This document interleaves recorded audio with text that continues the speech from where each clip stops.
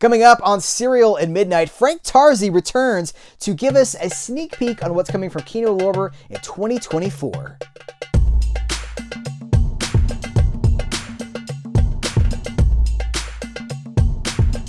Howdy guys, welcome to Serial at Midnight. My name is Heath Holland. I'm going to keep this introduction short and sweet because we got to get to Frank Tarzi. This is his third appearance at Serial at Midnight. By the way, if you haven't heard the first and second conversations, do go back and check them out. They are still relevant. The things that he said in those episodes do not necessarily overlap with what he's saying now. These tend to be topical, focused. We are looking back at 2023 in this episode, looking ahead at 2024. What worked, what didn't work, what will we see more of, what will we see less of? I asked him about Columbo. I asked him about why certain titles get a 4K and others don't. I even asked him about Olive Films because you may or may not know that Frank Tarzi is one of the people responsible for elevating Olive Films into the company that they became. He built that studio classic model, and now that Olive Films is no more, I wanted to know how much of that library is going to migrate over to Kino Lorber. He answered the question. There's a lot of stuff here, even a few exclusive announcements that you don't want to miss. So huge thanks to Frank Tarzi for continuing to support, to be here at Serial at Midnight. He does not do a lot of interviews. I do not take it for granted that he does these with me. It's a huge deal, and I'm very grateful for it. I'm also grateful to Kino Lorber. I love what Kino Lorber does. They are focused on movie history. I love movie history. It's my passion. It's a match made in heaven. So every single month, I get to cover every single new release from Kino Lorber and all their partner labels. So if you're not tuning into that coverage, I want you to know that that's out there. Every single month, I cover every title, and there are dozens of them. So I'm really tremendously grateful to Kino Lorber for that too. Listen, we got a lot of ground to cover. We're about to spend an hour with Frank Tarzi, get an insight into what's going on behind the scenes at Kino Lorber. So without further ado, Mr. Frank Tarzi.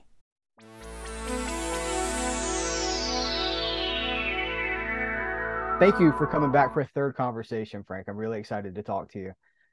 Sure. You guys had a huge year for 2023, right? It was the Kino Cult label launched. A bunch of 4Ks came out, box sets. Was it 2023? It was a pretty big year, right? Was it the biggest year? No, I wouldn't say it was the biggest year. It was a very good year. It was a better year than 2022 was. And I think 2024 is going to be a much better year for us than 2023 is. So yeah, we're working on a lot of different packages. So I think the fans will be very happy with what's coming out next year. So There's a lot of we things already have. I mean, we're already sitting on a lot of major titles that we've announced that we haven't been able to release yet because of how long it takes for us to remaster titles. Yeah, That's one thing that a lot of the fans don't understand is that we announce a title, think it's ready to go, and then we run into an issue. Like Leviathan, a great example. We thought it was going to be very easy. We were just going to scan the camera negative and put it out on 4K. Most of the extras we were going to acquire from Shout because they had done some nice extras. We were going to do one or two new extras. Camera negative is not available. It's sat in Italy. And we waited close to a year trying to get access to that camera negative. In hindsight, we would have just gone ahead with what we did, where we were just going to scan the interpositive and create the HDR master from that, which is what we ended up doing. But when the option to get the original camera negative is there, we're going to wait. So right now we announced something like The Last Castle. We announced it on this weekend. This is going to come out right away because it wasn't a film that I went out there looking to acquire on 4K. The Blu-ray just got released like a year ago. But it had an HDR Dolby Vision master sitting, and it's not going to cost us any more, to release it besides the advance that we have to pay and authoring and replication. When you are removing the cost of a new transfer from these films, all of a sudden films that we were not even originally intending to release on 4K become like more of a possibility. You're like, oh, well, you know what? I could tell you there was 8 movies or whatever that we knew had brand new HDR Dolby Vision masters. One of those we were very happy because it was already on our list. The other ones, I think was 3 or 4 that we added. Maybe 3 or I think it was 3. The rest of them, we were like, no, even though they're brand new HDR masters available, we just don't see them selling at all on 4K. The last time we ended up releasing titles like Indecent Proposal, Nobody's Fool, and The Score, mainly because they were already fully restored by Paramount, by the good people of Paramount. So this time around, Last Castle ends up being one of those films. Now, when we street Last Castle in February, people are going to say, "Wow, you just announced it and it's being released, but you announced Invasion of the Body Snatchers almost a year ago and it's still not." But well, Invasion of the Body Snatchers, the camera negative was in horrible shape, horrible shape, and a lot of the restoration that was done for the previous release was not done. It was not saved properly or whatever it was. We just couldn't go back to that. It was that master was an HD master. We could have done an up-res and stuff like that to 4K, but that's not we don't play that game. We usually try to make sure if it's available for us to do a brand new transfer, we're going to do it. So it's probably going to that transfer is probably going to cost us more than any transfer has cost us ever. But we wanted to also release it, so we worked out a deal to do that. Paint Your Wagon, originally I felt that it wasn't a big enough film to put out on 4K. We put it out on Blu-ray. But then we realized the master is going to cost us an arm and a leg. It's like a 3-hour film. And we negotiated a deal with the mastering house where they're going to give us the HDR for no additional cost. So now I'm like, okay, now we can put this out on 4K. Because if we're going to be spending that much money on it, we just can't put it out on Blu-ray. We have to put it out on both formats. So there's reasons why titles get announced and don't come out until a year later. Well, this is where I have to ask you about Columbo, because you were here in February of 2023 and it's now, I think it's going to hit a December release date, and people are like, what happened to Columbo? Did it get canceled? And there were some changes. Can you comment on Columbo at all? Well, all I could say is that we had to drop the extras due to unforeseen issues. We cannot really get into the reasons why. I mean, Jim Benson, Mark Dawidziak, Scott Skelton that spent months on these releases. These cost us a lot of money. We paid everybody, so everybody's been paid. Dave asked me, can you give me more details? And I cannot share details with them. Mm-hmm. So if I cannot share details with the people that have spent 6 months of their lives working on these extras, and they were involved in about 20 or 25 of the commentaries, how am I going to share that with everybody else? So that's the thing. The reason it was delayed from November to December is because it's such a huge package. The replication and building of the box set was going to take a long time, and we were not going to be able to hit the original street date of pre-Thanksgiving Tuesday, which will be next Tuesday. Mm-hmm. It's a huge disappointment for us. We wanted to release it right because that's right before Black Friday and everything else. That's the street date we were shooting for. But because we just couldn't make those street days, we had to move it to December. The second box set is going to come out probably next, spring, maybe early summer. And also, when you release a box set of 20 discs, each one with 4 to 5 hours worth of material on it just clogs up everything. Mm-hmm. So it's caused delays in other spots. Some films that we were going to be coming out that were going to be originally on time are now going to be late because of this. So that's another reason for us not to do full, complete series and do season by season like we're doing with Monk. Yep, I got Monk right here. This is my visual aid for the audience. Monk season 1 right here. And that's going to come one every month. So season 2, season 3. We just are working on the January season 3 release, and so by early summer we'll be done with the Monk series. Now that was another thing. We acquired that show thinking it would be one of the easiest releases we'll ever have because they had already done some nice little extras for them. We were not going to do new extras. They had beautiful new 4K masters, so we were going to put them out. But then we ran into an issue with the original masters we received had some issues, the funny thing is that's another situation where the issue that was there, I would say 95% of the people to even 99% of the people would have not even noticed it. But the loudest 1% would have, and they would have posted everywhere about it. And we went back and fixed that issue. The authoring house did not notice the problem. The people that were doing the QC for us did not notice the problem. Nobody had noticed it. It just happened that I saw like a few seconds and I was like, oh, hold You the horses. Some of this stuff goes on for years. Do you remember? Wasn't it? It was 12 Monkeys. Arrow put out a release of 12 Monkeys, and it had a loop that was like, it was like 20 or 30 seconds that looped. That had been, it was their 4K release that people noticed it, but it had been in the Blu-ray master or the Blu-ray release Yeah, for like 2 or 3 years. Nobody yeah, noticed it. It was yeah, when yeah. 4K magnifying glasses came out that We people started. fixed we fixed Death Wish.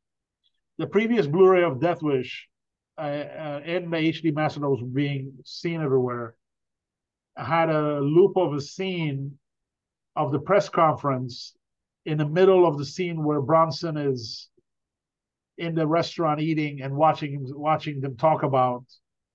There was like a little a few frame loop that shows up for a second, and it almost seems intentional because there's a lot of the scene has a lot of lights flashing and the glare of the television is flashing and stuff like that. But we watched it. I was like, I don't remember this being in the movie. And then we went back and actually looked at the DVD, and it was not on the DVD, but it was on the previous uh, Blu-ray, and it was on the camera negative. This issue actually, whatever happened, it happened somehow by mistake somewhere, and we were able to go back and fix it. I'm And impressed that you know we didn't the. even announce the fix because Yeah, nobody saw the mistake. right. Arrow, unfortunately, when they did that, they probably didn't. Nobody noticed it. The fans noticed it. We noticed the mistake with Death Wish and we fixed it. I'm impressed that you were able to, that you know these movies so well that you're able to catch this stuff We that is. were Death Wish was kind of like complicated because there was a couple of stuff that we were like, is this audio that's in the scene, is this correct? And those when we went back and we actually checked the original and we checked the VHS and all that, and they're all there.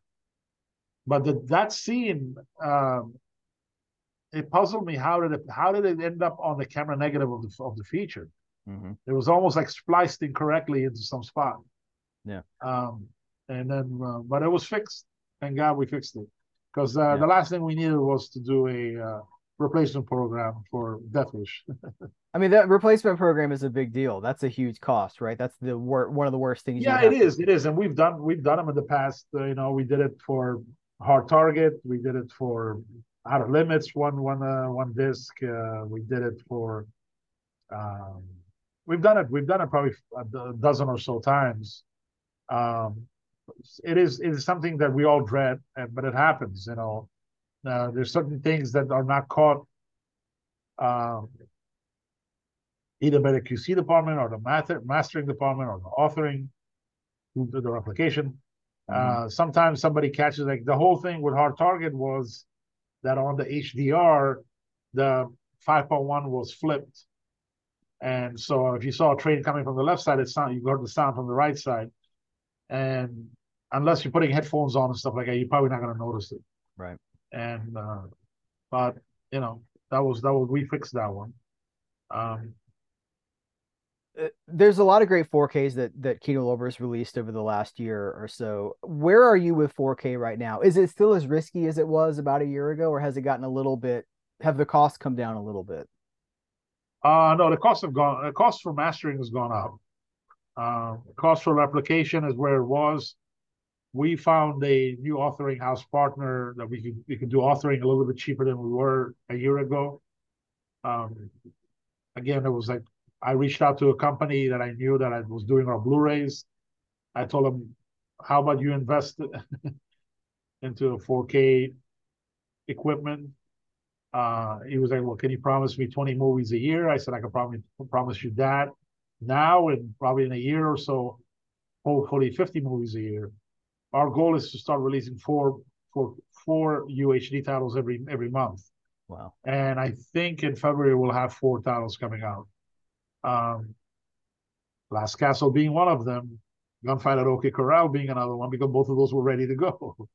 Um, You're a knock on wood so that nothing happens between now oh and then. yeah, I should. The next thing you know, the audio for something is flipped, and we're hearing Kirk Douglas talk when Burt Lancaster was supposed to talk. Yeah, it happens. I feel like there's the 4K fan is so vocal about their fandom with 4Ks. It's still the smallest market share of still the smallest piece of the pie there. Um, but Yeah, it but is when it get comes to our part of our type of a business, the collectors business, the boutique market. the Yeah. boutique labels, it's big. It's when we You have knew a where I was going there's a with it. reason Yeah. why we're all running and picking up all the films that we had previously released and putting them out on 4K. And in some cases, I end up picking up something some another label had picked up. Mhm. Um, you know, I know Mad Max, Misery, those were put out by Shout before, and Silence of the Lambs was previously released by Criterion, and Ronin was previously released by Arrow. So there are times that we look at it like, well, okay, they may not think this is 4K worthy, but we think it is, and they may have thought to go back and pick it up and miss the boat on it. That could have also happened. They may have said, "Oh well, we are going to pick up Ronin back later to put it out on 4K, but not right now." And when you do that, you always take that chance of somebody else coming in and picking up the film. Yeah. I mean, the really cool thing is that in some cases now, especially with Paramount being a great partner to us, they've actually done some titles like Gunfight at Avoca Corral. I just mentioned Last Castle. There's another 3 or 4 titles that they had, at least another 3 films that they have already restored in HDR Dolby Vision. And from from the total of 5 movies that I can think of right now, um, Gunfight at OK Corral, we were very happy to hear that. Was that a title that we're really looking to put out on 4K? I don't think so, but once it was available, we were like, why not? Last year, the lesser ones did not do very well for us. The ones that we took chances on. Yeah. But because there was no restoration cost attached to them, we didn't end up losing money. They were actually profitable releases. So we're going to continue doing that. So whenever we announce something like Last Castle, or when we announced a decent proposal last year, or The Score, people are like, "Wow, how could you put this out and not that?" It's because that is going to cost us a lot of more money than this will, and this is ready to go. This is ready to be released. Um, I'm very close to doing a new deal with Studio Canal. We just signed the Paramount deal. We're very close to doing another deal with Studio Canal, and there's going to be some really cool HDR opportunities there for us that we're going to be putting. There's going to be some key titles that we're going to put out on 4K through the Studio Canal package. Again, in some cases, the work has already been done. So Studio Canal has already restored the film. So for us, a film that, okay, I'll give you an example. Something like Witness for Our Prosecution, people have asked, why didn't you put this out on 4K? Because of depending on which studio you're dealing with, the NG request goes higher from certain studio to certain studio. So the advance that we have to pay, let's say Studio A, is not the same. For the same title, we pay a lot less to Studio B. So the Studio B acquisition is a lot more attractive to us because we're paying less, and in some cases, a lot of the work has already been done. Where Studio A is asking us top-notch 4K prices, no matter which 4K title we go after, no matter how much of a risk we're taking. So there are some titles that I really want to put out on 4K, but the asking price has to come down. We've put out 3 Billy Wilder films on 4K. We put out Some Like It Hot, The Apartment, and Stalag 17. And all 3 have done really well for us, especially Some Like It Hot and Stalag. Apartment has done a little less, but a little less because more of a, doesn't have Marilyn Monroe in it, and it's not as big as as It's a big great as film movie though. as Some Like It Hot. Yeah. But I would love to do with this prosecution. It's just I need to figure out a way to do it at a cheaper rate. Mm-hmm. We are going to re-release the Blu-ray again, encoded as a BD50, adding subtitles, stuff like that. So it's going to look a little bit better. that's something we've been doing lately, and it's been and there's all this talk. Oh, look what Kino's just doing. Nobody Yeah. releases That's what I nobody wanted. releases more films first time on Blu-ray than us. Nobody. But if we have an opportunity to go back and fix a few of the problems on previous releases, like adding subtitles, encoding them better, uh, adding a trailer, a TV spot, an audio commentary, why not? Why not So do you're that? telling me that you didn't re-release White Lightning and Gator just so you could put slip covers on them? Because that's the conspiracy No. theory. The slipcover is a little bit more of a bonus that we, Yeah. but no, there's a percentage of people that will go buy it just because of slipcase. But if you didn't improve the actual release, Hmm. it was previously on a BD25 as a BD50. This is going to be encoded at 30 DPI per film. We added an audio commentary, we added TV spots and radio spots, stuff like that. So it's overall a much better release. Um, and it's People, actually coming out a cheaper SRP. The SRP, the original SRP for both of those films was $29.95. They're all now $24.95. So you're wow. getting more for less. You're getting a slipcase, which is costing us money too. So all of that, you're getting more for less. And Yeah. we just announced the last two we did Run Silent, Run Deep. And I was surprised that Russians Are Coming was done as a BD25 because it's 130 minutes long. Same with Coming Home. Both of those were done as BD25, and both of them are going to come out as BD50 now. Now, would I do that with a title like Top Cappy, which the master was very bad shape when we released it? I was not happy with that transfer. No, I would not. That one, I would. If I'm going to re-release it, I have to get a brand new master. But in most cases, if I think the original master was a very good one, and it wasn't presented at the best we could have, why not? Why not re-release them? Especially if I'm going to renew them. We're paying a new advance and everything else. It's a very tough business. We have to regularly readjust, rethink how we're going to do things. Did the I'm also working on his MGM deal, which I'm trying to pick up a lot of titles for the Kino Cult brand. Um, we're very, very excited about doing Kino Cult. It was it was myself and Brett Wood, the two of us. Brett had done the AVOD channel Kino Cult, and I always, even when they launched the Kino Cult AVOD channel, I told him, oh, I don't know, what was it, over 2.5 years, 2 years ago, I said, we're going to do this as a brand, as a home video brand. Because I said, there's a lot of titles I put out as KO Studio Classics that if I had Kino Cult available to me, I would have probably released them as Kino Cult. Mhm. Rawhide Rex, uh, Deranged, stuff like that. They fit the Cult brand much better than they fit the Studio Classics.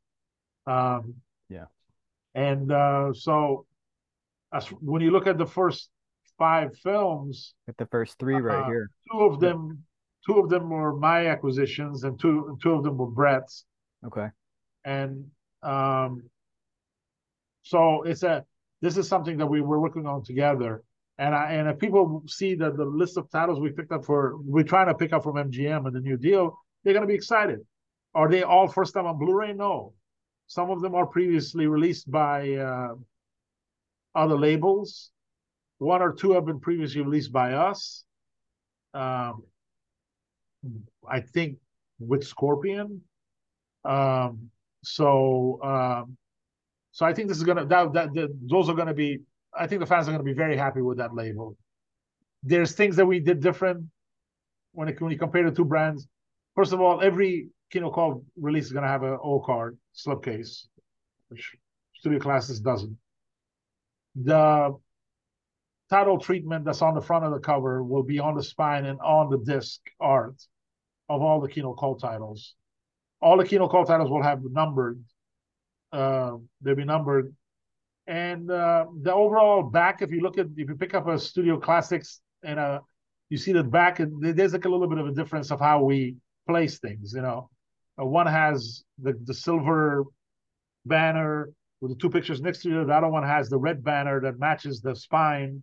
Um, I'm showing people. I'm speaking so the camera switches to me and people can see it with their own eyes. so there's This like is, little little changes that we made to them, yeah. and I think that we it's really exciting. I think we're going to be doing some really really great titles.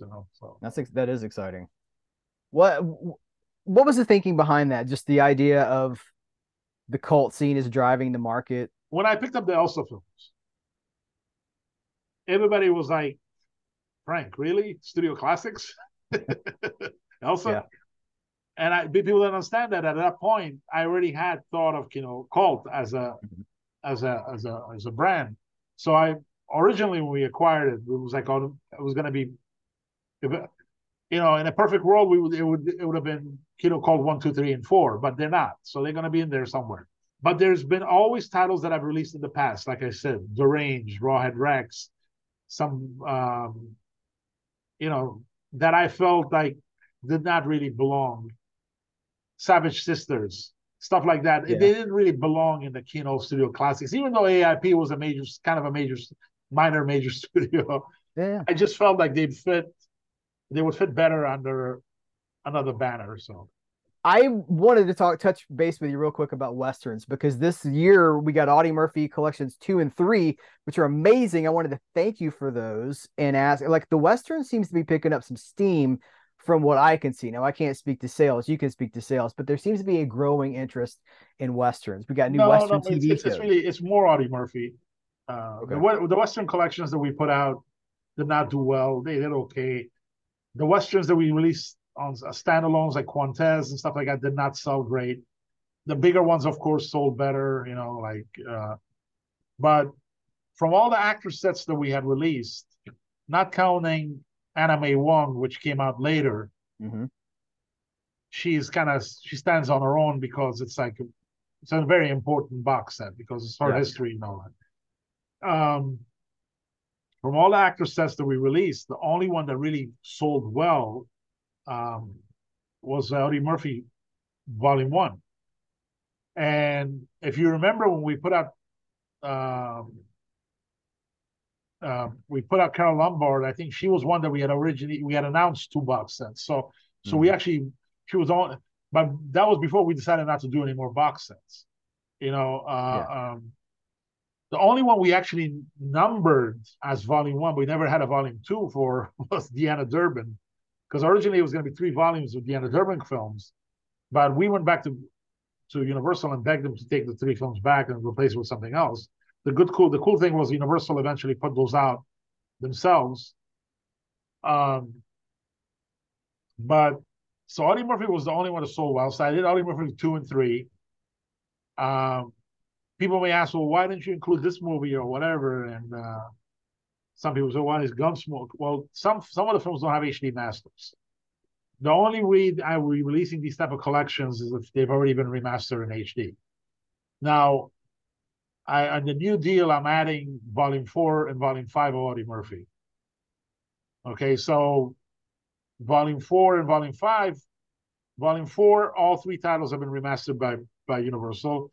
Volume 5, all 3 have been remastered, but one of the films, the aspect ratio is wrong. It's supposed to be 2.0 or 185, and they have it at 137. And that's a film that we actually had picked up originally for Volume 3 of the Volume 3 set, and we had to drop it. So that film we are going to actually do a brand new transfer on.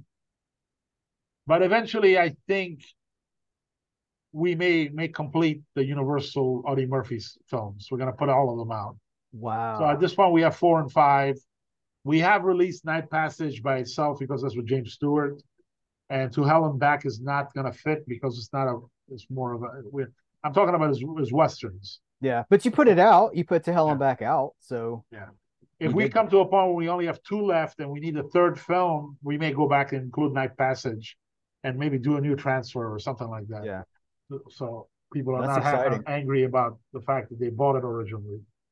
Would you do Also, that for for the any? film noir sets, eventually we're gonna probably repackage some of the films and put them out Mhm. as additional sets, especially if they're films that from same director or same actor or whatever. That's Well, I was gonna. Did those box sets sell better than the single releases, or does it just depend on yeah, the title? the film noir boxes have been I'm very happy with.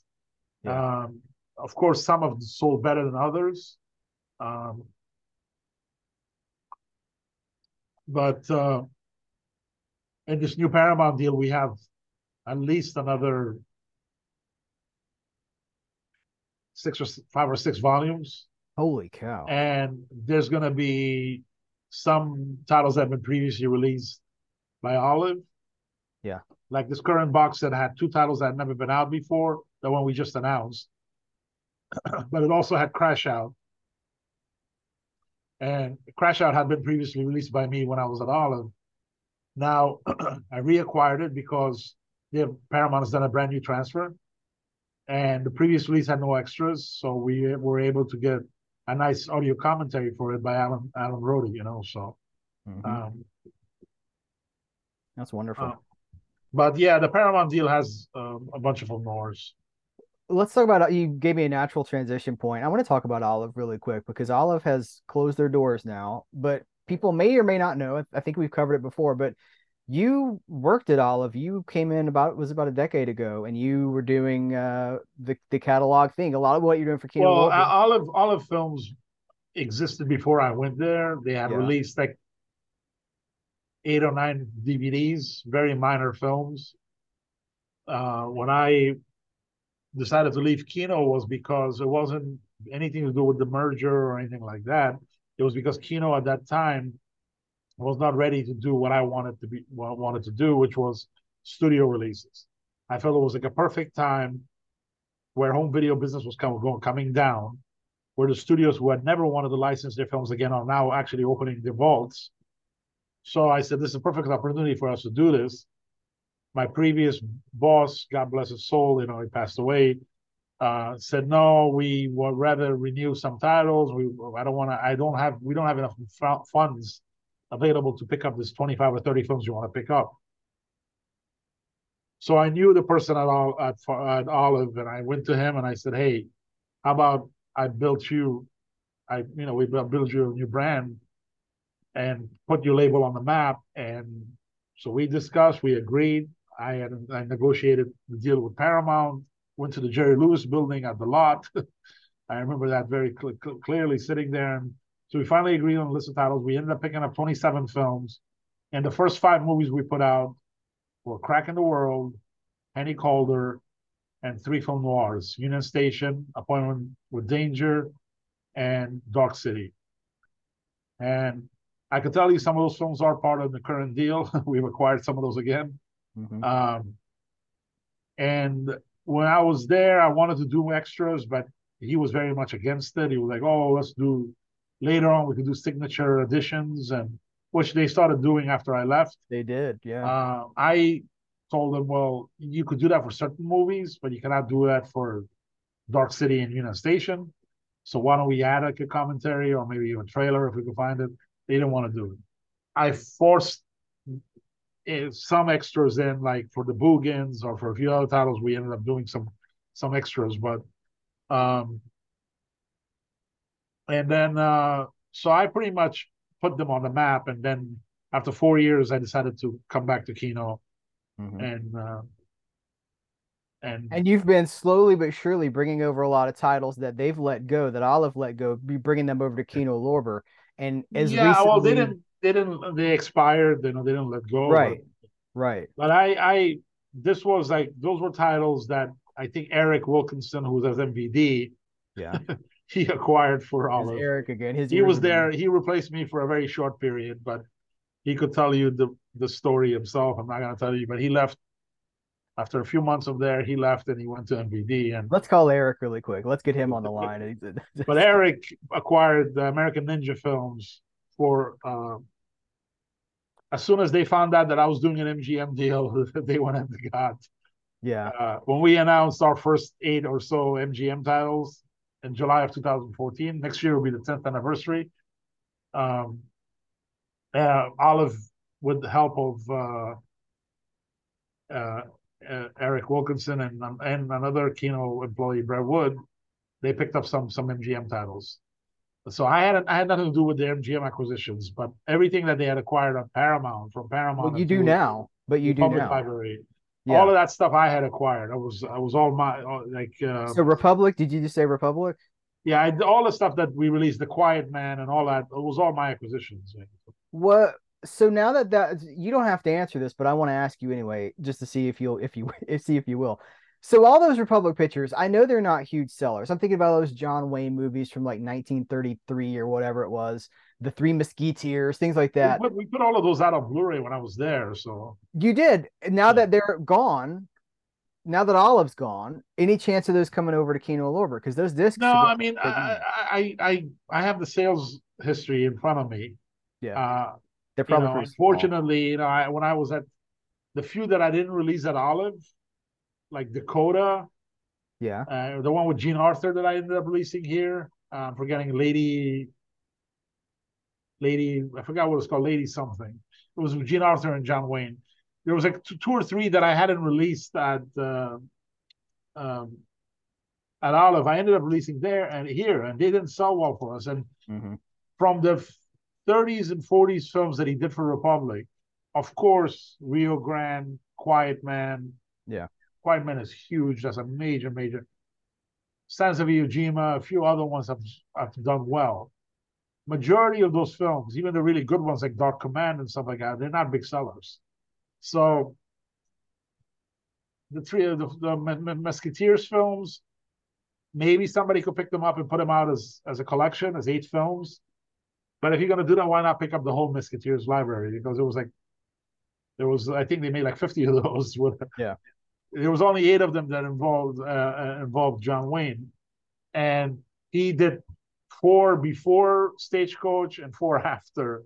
We probably had, but when Stagecoach came out, he became too big of a star to stay Yeah. in Musketeers. Um, and so Lady Takes a Chance. That was another one that I released at Kino. That so from all the John Wayne Republic titles that I passed on, that I ended up not releasing at Olive, uh, for one reason or another, both Dakota and Lady Takes a Chance, the film elements were in really bad shape. That's why when I was at Olive, I passed on it. A lot of people say, well, why didn't you guys release those two when we didn't? But when I came to Kino, I looked at that they had just newly restored both. I picked them up and put them out. I wish I could tell you that they did really well, but they didn't.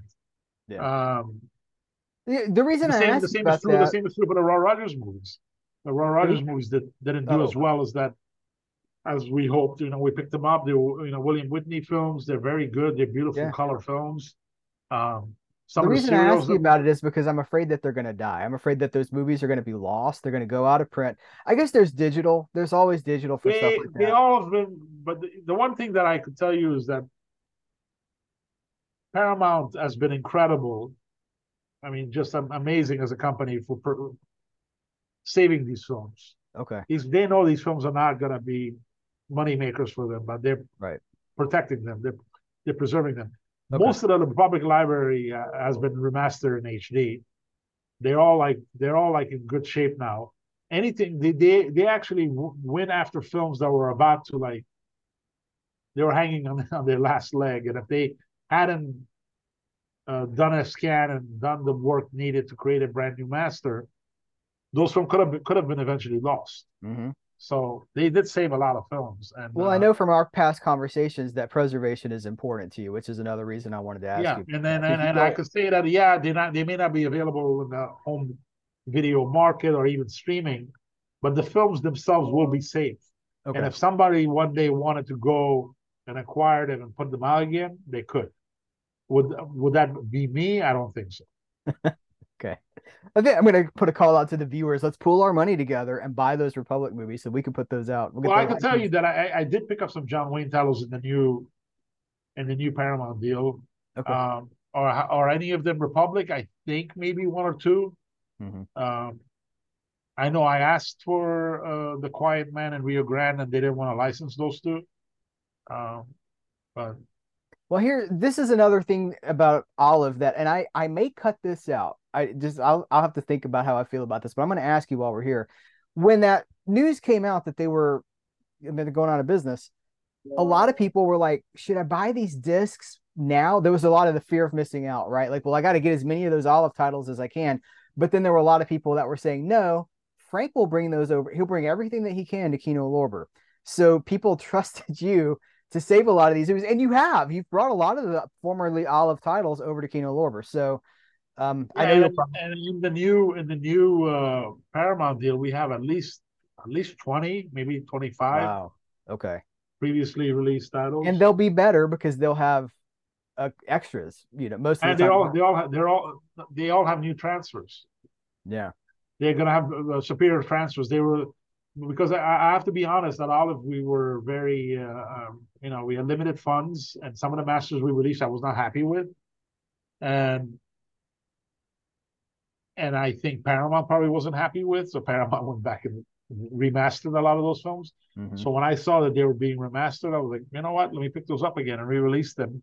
Better transfers, better encoded, subtitles, commentary, maybe trailer, you know.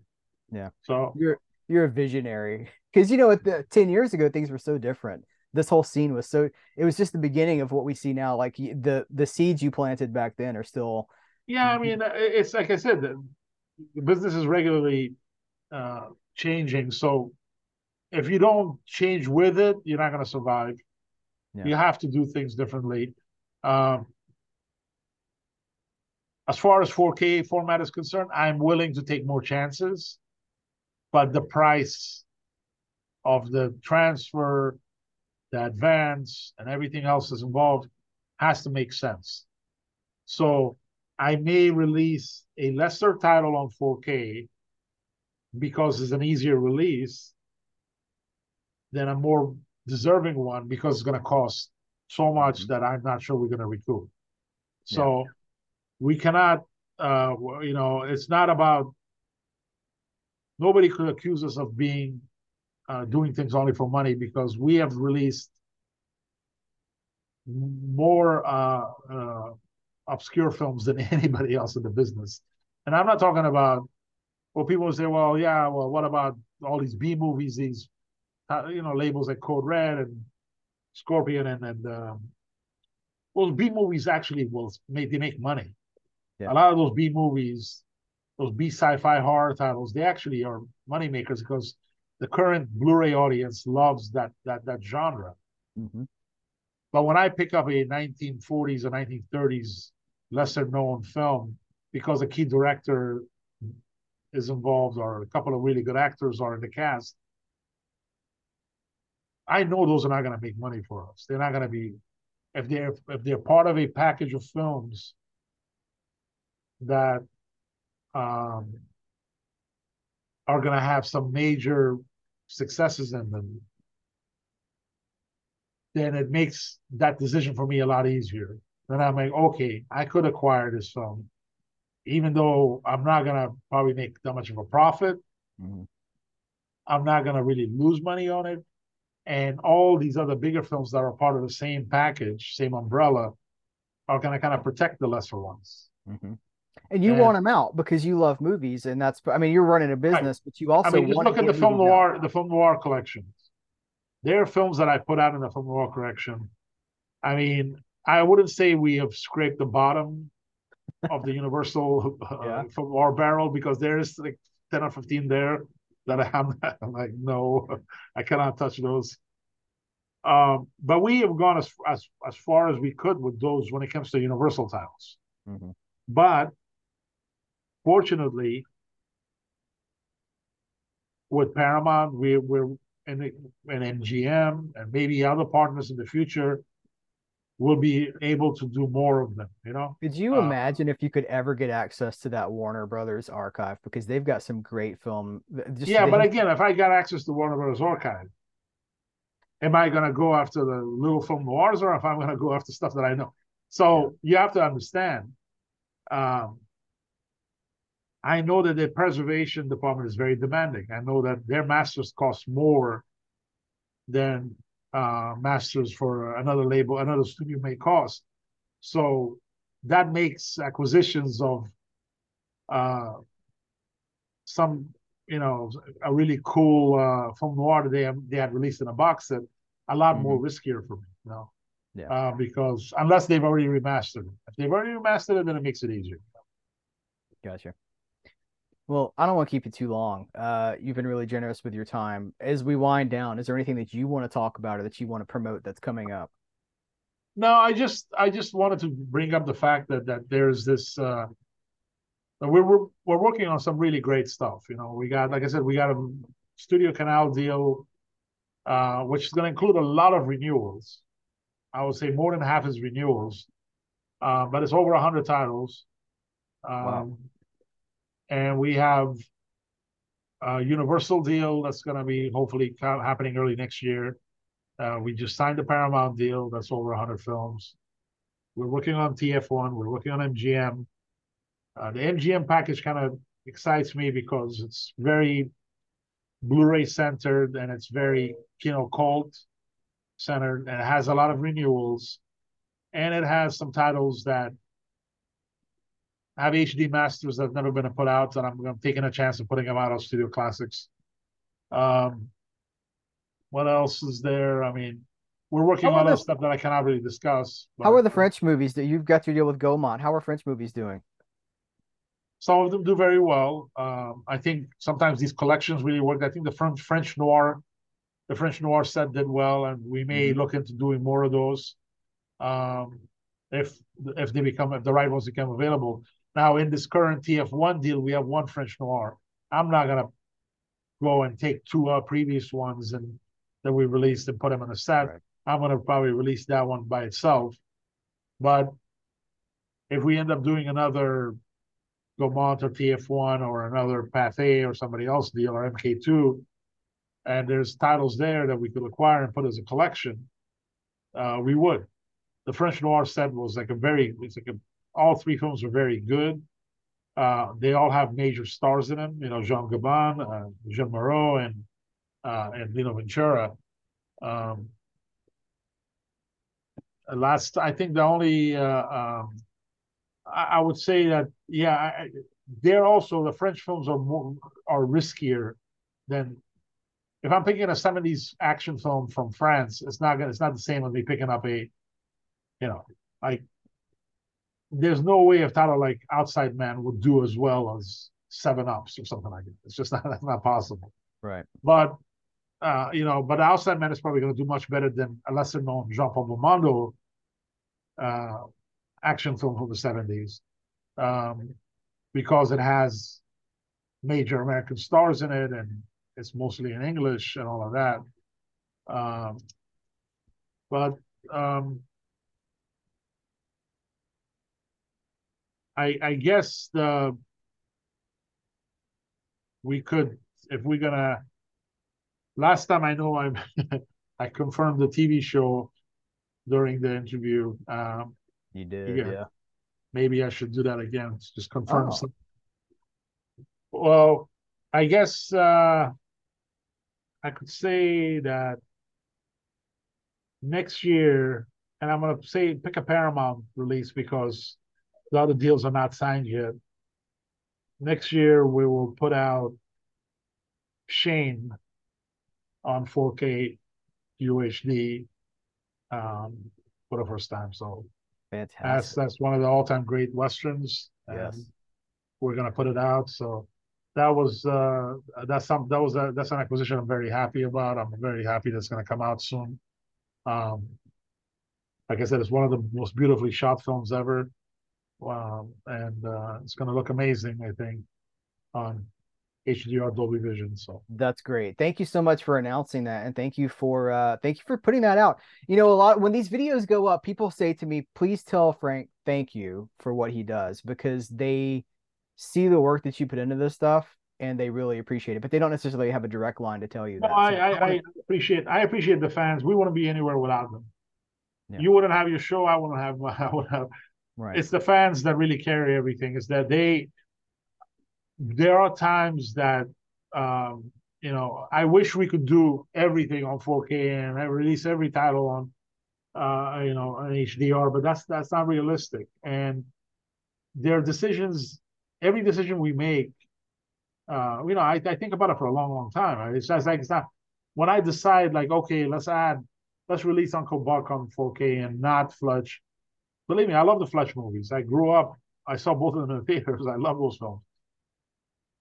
If the Blu-rays do really well for me, if 2, 3 years from now, would I put them out on 4K? Yeah, maybe I would. But at this point, I felt more confident putting out Uncle Buck on 4K than I did Fletch. Am I right or am I wrong? I don't know. I think I've done pretty well in this business, so I think I have a pretty good idea of what things work. But the differences between the two films is not just, oh, it's John Candy bigger than Chevy Chase. I don't think that's the case. I think it's John Hughes, Mm-hmm. Macaulay Culkin, all that stuff when he put it all in. That was the beginning of that. That film led to Home Alone, and everything else. So I think that's why. I mean, I could tell you in the next Universal Paramount deals, I'm doing more comedies on 4K. Great. We are going to put out more comedies. Fantastic. Some pretty big ones. So a year ago, 2 years ago, outside of Spaceballs, I wasn't too confident putting out comedies on 4K. Now I'm willing to take a chance. I know they're not going to do the kind of numbers that Invasion of the Body Snatchers or Good, Bad, and the Ugly and stuff like that does. But I think with some of the prices, like the authoring and stuff coming down a little bit, I'm willing to take more chances. And especially when something like Last Castle or The Score becomes available to us, and it's not going to cost us any additional mastering expense. Yeah. Well, that's great. It's up to us to support it now. You put the comedies out, we got to support them. People say, well, comedy's dead. Well, it's not dead, but we got to support this stuff. Well, comedy as a genre is pretty dead now, but the classic comedies are not dead. The classic comedies are still, yeah, people still love them. I mean, I would, anybody that tells me like, Young Frankenstein and Airplane and stuff like that, those movies are not dead. Those movies will always be around. Naked Gun, stuff like that. But I'm also like, by me taking a chance, I'm talking about, 90s comedies, 2000s, I mean, you're gonna put out It's Pat on 4K. Which one? I said, are you gonna put out It's Pat on 4K? Not It's Pat. But I would put out, if it was available to me, I would put out Waterboy on 4K from the same studio. Yeah. So I would put that out if it was available to me. But unfortunately, that's what. But like I said, I would put out certain type of titles on 4K because I think they have a cult following. Mm-hmm. If they're not just comedies, they're also cult. They've kind of moved into becoming kind of cult classics. And those are the comedies that I have a little bit more. I have more confidence in putting out on 4K because now people also, Missing in Action. We remastered 2 of those films from 4K scans, and the third one in 2K, which annoyed some people. But again, 5 years from now, 3 years from now, 2 years from now, would we put those out on 4K? Maybe we would, maybe we wouldn't. Same with Code of Silence. Same with a lot of other titles that we've put out, action films with, Chuck Norris, Charles Bronson films. At this point, I cannot see myself putting out Mr. Majestic on 4K. 2 years from now, maybe. At this point, there's probably like a handful of Charles Bronson films. I'm not talking about Magnificent Seven and Great Escape and stuff that he was in. I'm talking about Charles Bronson in the lead. Yeah. There's probably a handful of his films that would take the chance of putting out on 4K. And one of them was Death Wish, which I already put out. And if Vinegar Syndrome had not put Death Wish 2, I would have put that out. But I'm not going to put up 4 and 5. 3 maybe. 4 and 5, I'm sorry, I'm not that crazy. All right. It's just not gonna. Those are too risky. So, yeah, I think your track record speaks for itself, and I think that your gut has carried you a pretty long way. So keep listening to it. Well, thank you. It was nice doing this again. I'll talk to you soon. Yeah, thank you so much for doing this. It's always a pleasure. We want to encourage people to go check out the Kino Lorber website and to there's a new Amazon store, right? Is Kino Lorber Still on Amazon that we should reference. Yeah, it's the Kino film collection. Yeah, that's about 350 to 400 films. We're adding new movies every I'm not sure every week or every month. So that's also an exciting uh, thing that's happening for us. We may end up sometimes putting out some studio titles on there, license them and put them on there. So especially our new restorations and stuff like that.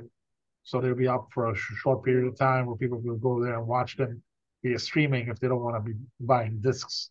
But that doesn't mean that we're giving up on physical media, because physical media forever. What I'm working on right now and continue to work on, if people actually saw what it will be pretty intense.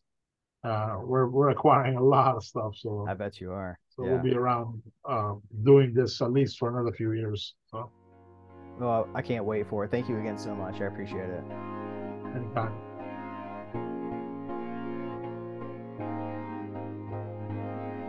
I come out of these interviews really fired up, really excited because, I'm going to say it again, we're living in a golden age for physical media. And that doesn't mean that it's the most widely adopted format for the masses. That's not what I'm talking about. I'm not talking about adoption. I'm talking about choice and quality. I'm talking about how all these movies now, we never have had so many movies getting 4K restorations, commentaries, the kind of packaging that collectors go gaga over. We have never had it so good.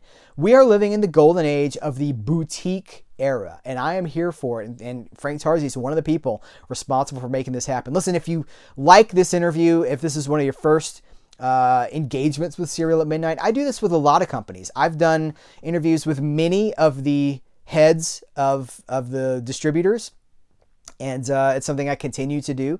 This is a passion of mine, is to talk to the people behind the scenes, find out how the sausage is made. So dig into the podcast archive, dig into the Serial at Midnight YouTube interview archive. There are dozens and dozens and dozens of conversations just like this. I talked to Kenneth Johnson, the showrunner for The Incredible Hulk and the I worked on the $6 Million Man, The Bionic Woman, V. I've talked to Don Murphy, the producer of the Transformers franchise. But if you're like, well, the Transformers movies aren't for me, how about Natural Born Killers? How about adapting comic books and video games to movies in the 90s before that was really widely done? That's such an interesting conversation. And he started in horror. He's directed one movie, and it was a horror movie. It was maybe a thriller. I got to talk to him about that. It's an awesome conversation. So these are the conversations I am pursuing with Serial at Midnight. This is what I want to do. This is what we're talking about here. Thank you guys for showing up. And listen, hey, anything you can do to support Serial at Midnight would be greatly appreciated. I do not make money off of this. This is given to you for free. I give these away for free because I love to do them. But there's no monetary reward here. I don't do sponsorships. So anything that you can do to support Serial at Midnight is so appreciated. There's Patreon. There's YouTube memberships. For $5 a month, you can become a YouTube member. Keeps this channel going, and it gets you access to exclusive conversations. And it's not throwaway stuff either. I really try to put a lot of fun and personality into the exclusives. It's things from my collection and conversations that we're just not having anywhere else. So I just want everyone to hear that whatever you can do, every single person makes a difference. Not just for me, but for every independent creator. Every single person that supports them makes a huge difference. It makes it possible. So again, thanks to everybody that's left reviews on Apple Podcasts. Thanks for all the engagement on YouTube. Thanks for the thumbs ups. Thanks for the likes, the subscriptions, the comments. If you're not subscribed to this, do it right now. Subscribe. Go down, click that button, subscribe, ring the bell so that YouTube is not in control of what you watch. You are. Be in control of what you watch. Guys, this is a joy for me. Talking to Frank Tarzi, talking to you guys, sharing this content. This is an absolute joy for me. I'm excited about it. I feel optimistic. I just get fired up. I'm like, this is what I love, and we're in such a good time for it. So I know you're here for it too. Thank you guys so much. Continue the conversation. Listen, you can, if you're watching this on YouTube, there's comments. If you're listening to this on the podcast, feel free to reach out, fire an email away. All the links are in the description of this episode. Let's continue the conversation. I love this stuff, and I appreciate you guys. Take care. Till next time, I will catch you later.